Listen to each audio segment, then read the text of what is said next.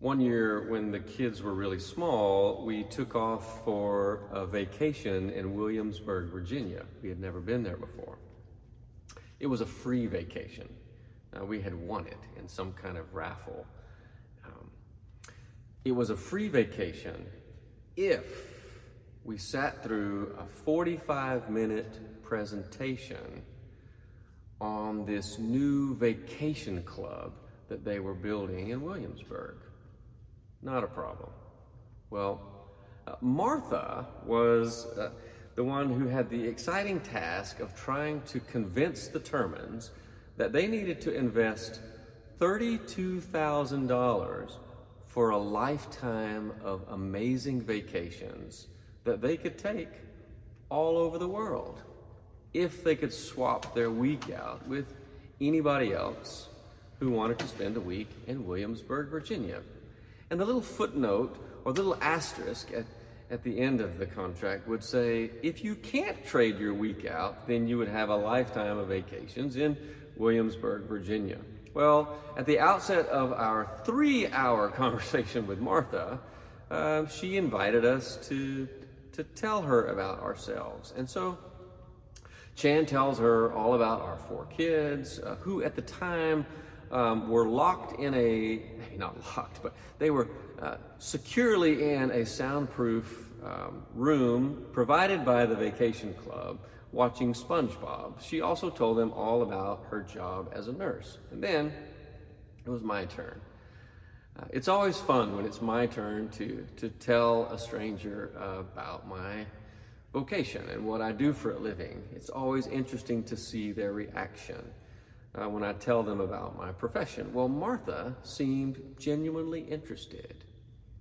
And so I asked her, do you attend a local church here?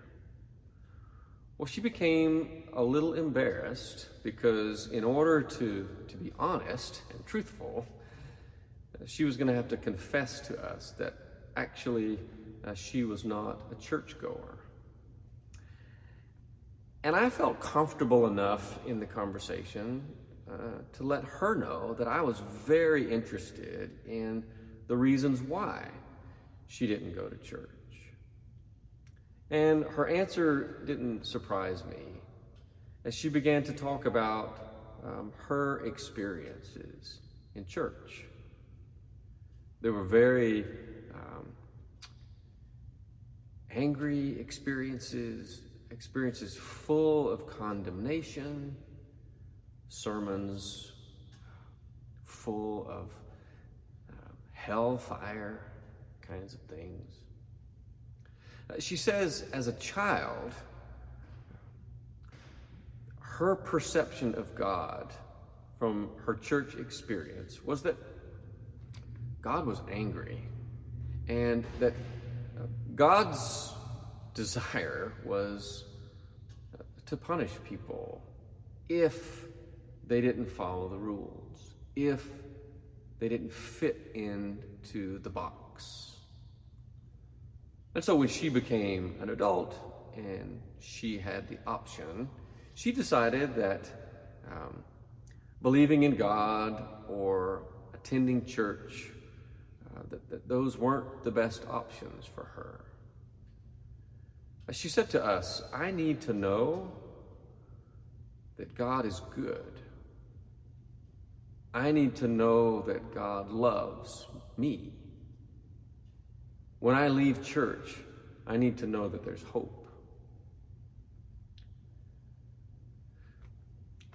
I stepped into the elevator at Mission Hospital once, and I actually stepped right into the middle of a conversation. I wasn't eavesdropping or anything, but I heard the guy tell his friend, so he started giving me all of this Jesus stuff.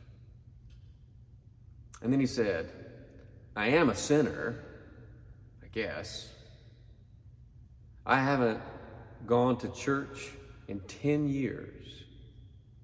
But then he said, why would I want to go to a church where everyone is just going to condemn me, to judge me? I assume maybe you've had similar experiences. And if you're like me, it just feels kind of backward. It's upside down. It's not the way it's supposed to be. We know from last week's story that the Apostle Paul encountered Jesus. He experienced Jesus in a way that turned his world completely upside down. You remember, Paul was blinded by the light of Christ. And when he finally regained his sight, nothing looked the same anymore. Everything was different. Upside down was now right side up. And after his conversion, Paul becomes a missionary. And he starts getting in big trouble. You might remember from the story last week that he was in Damascus. And so after his conversion, he begins telling his story. He begins preaching. And the Jews in the city began plotting his death. So like right out of the gate of this new life in Christ. His life is in danger. He's in trouble.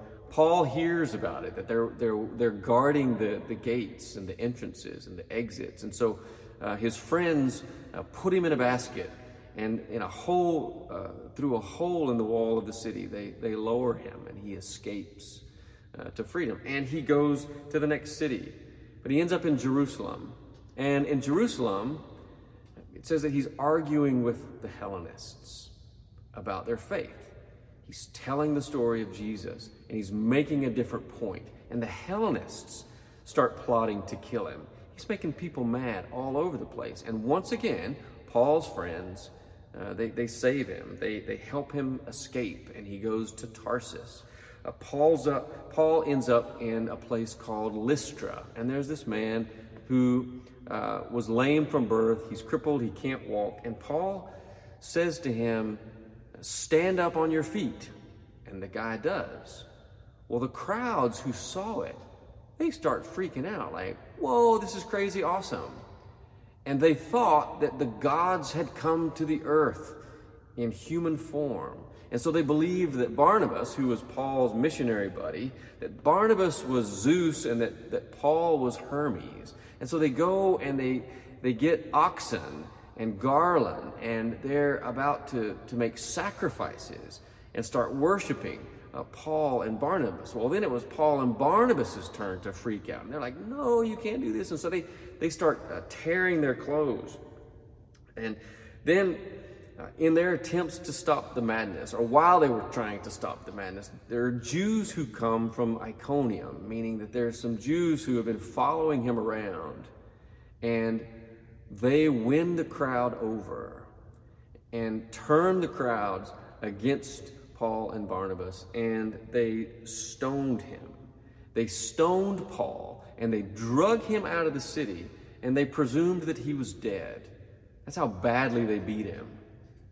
Well, he wasn't dead.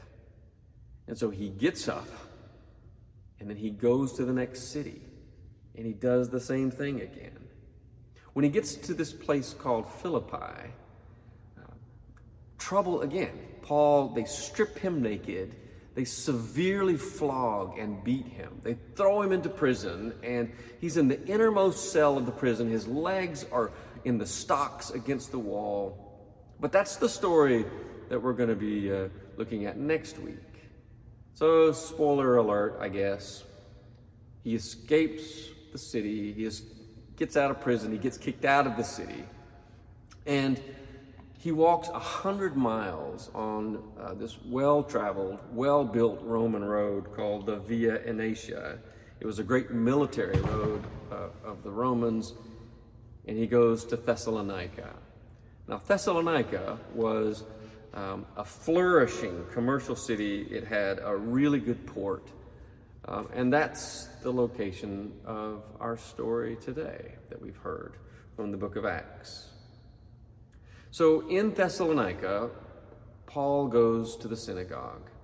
That's where he always starts. He always starts in the synagogue because he wants to start with those who share his faith, who have his own convictions and beliefs and worldview, and he had to tell them his story.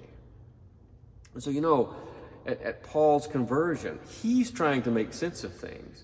He thought God's ways were a certain way, and he discovered that he didn't quite have it right. There was a different thing going on, and he needed to explain his story to these Jews who thought the same way that he thought. And so he knew the scriptures. He was a Pharisee, and a good one. And so he knew the scriptures, and with the encounter with Jesus, he began to understand that Jesus was the one. Jesus was the one they called the Messiah. Jesus was the one that God had promised would come. The one that was going to set things right and reestablish the world as God intended the world to be. So things like beauty and peace and joy, that there would be a world of people just overwhelmed with laughter, with music, with dancing, with unselfish caring of people in need, like with curiosity and discovery and building things and enjoying stuff. That there would be this world of people who, when seeing other people, all people, would respond with love, not violence. But in our story, in verse 5, the Jews become jealous. Now we got to remember that these Jews were standing in the same place that Paul was standing in when he was breathing threats, when he was plotting murder. So they're convinced that they're standing right side up, just like Paul was convinced he was standing in the right place. Now we don't know what their motives are. Their motives might have been pure. They might not have been, but either way, a mob was formed. Their jealousy led to violence and harm. And as Luke writes the story, he says the whole city was in an uproar. Now I wonder about all of this. Once again, Paul was in trouble. And the accusation against him is kind of interesting. Those who have been turning the world upside down, they've come here too. And that was the source of their anger. I wonder why they were so jealous. What was the problem? Was it because they were protecting their centuries-old traditions? Was it because of different theological convictions, an understanding of who God is and what God wants God's people to do? Probably. In verse 4, it says that after Paul told the stories of Jesus, that some of the Jews actually believed and began to follow the way of Jesus. But he also says that a great many of the Greeks believed, and that a whole bunch of the leading women believed. That had to fly in the face of their traditions. I imagine that the message that Paul preached, the stories that Paul told, would be a message that Martha in Williamsburg would have appreciated. That God is a good God. That God loves everyone, even me. And that in this God, there's a future with hope. I wonder, am I turning the world upside down the way God wants me to? I didn't say a word in the elevator. I really figured it was none of my business to get involved and interrupt a conversation between strangers. But I missed an opportunity. I missed an opportunity to tell a different story, to paint a different picture. Because that's what missionaries do. So our story in Thessalonica ends at night. It says that night, with the help of Paul's friends, Paul snuck off to Berea. And when they arrived in Berea, he went to the Jewish synagogue. He started disturbing the peace again.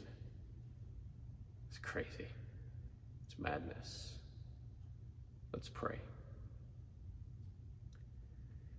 Help us, God, to do the simple and the crazy. Turn us upside down. Give us wisdom and courage so that we can make some good things happen with these days that you've given us. It's in the name of Jesus that we pray. Amen.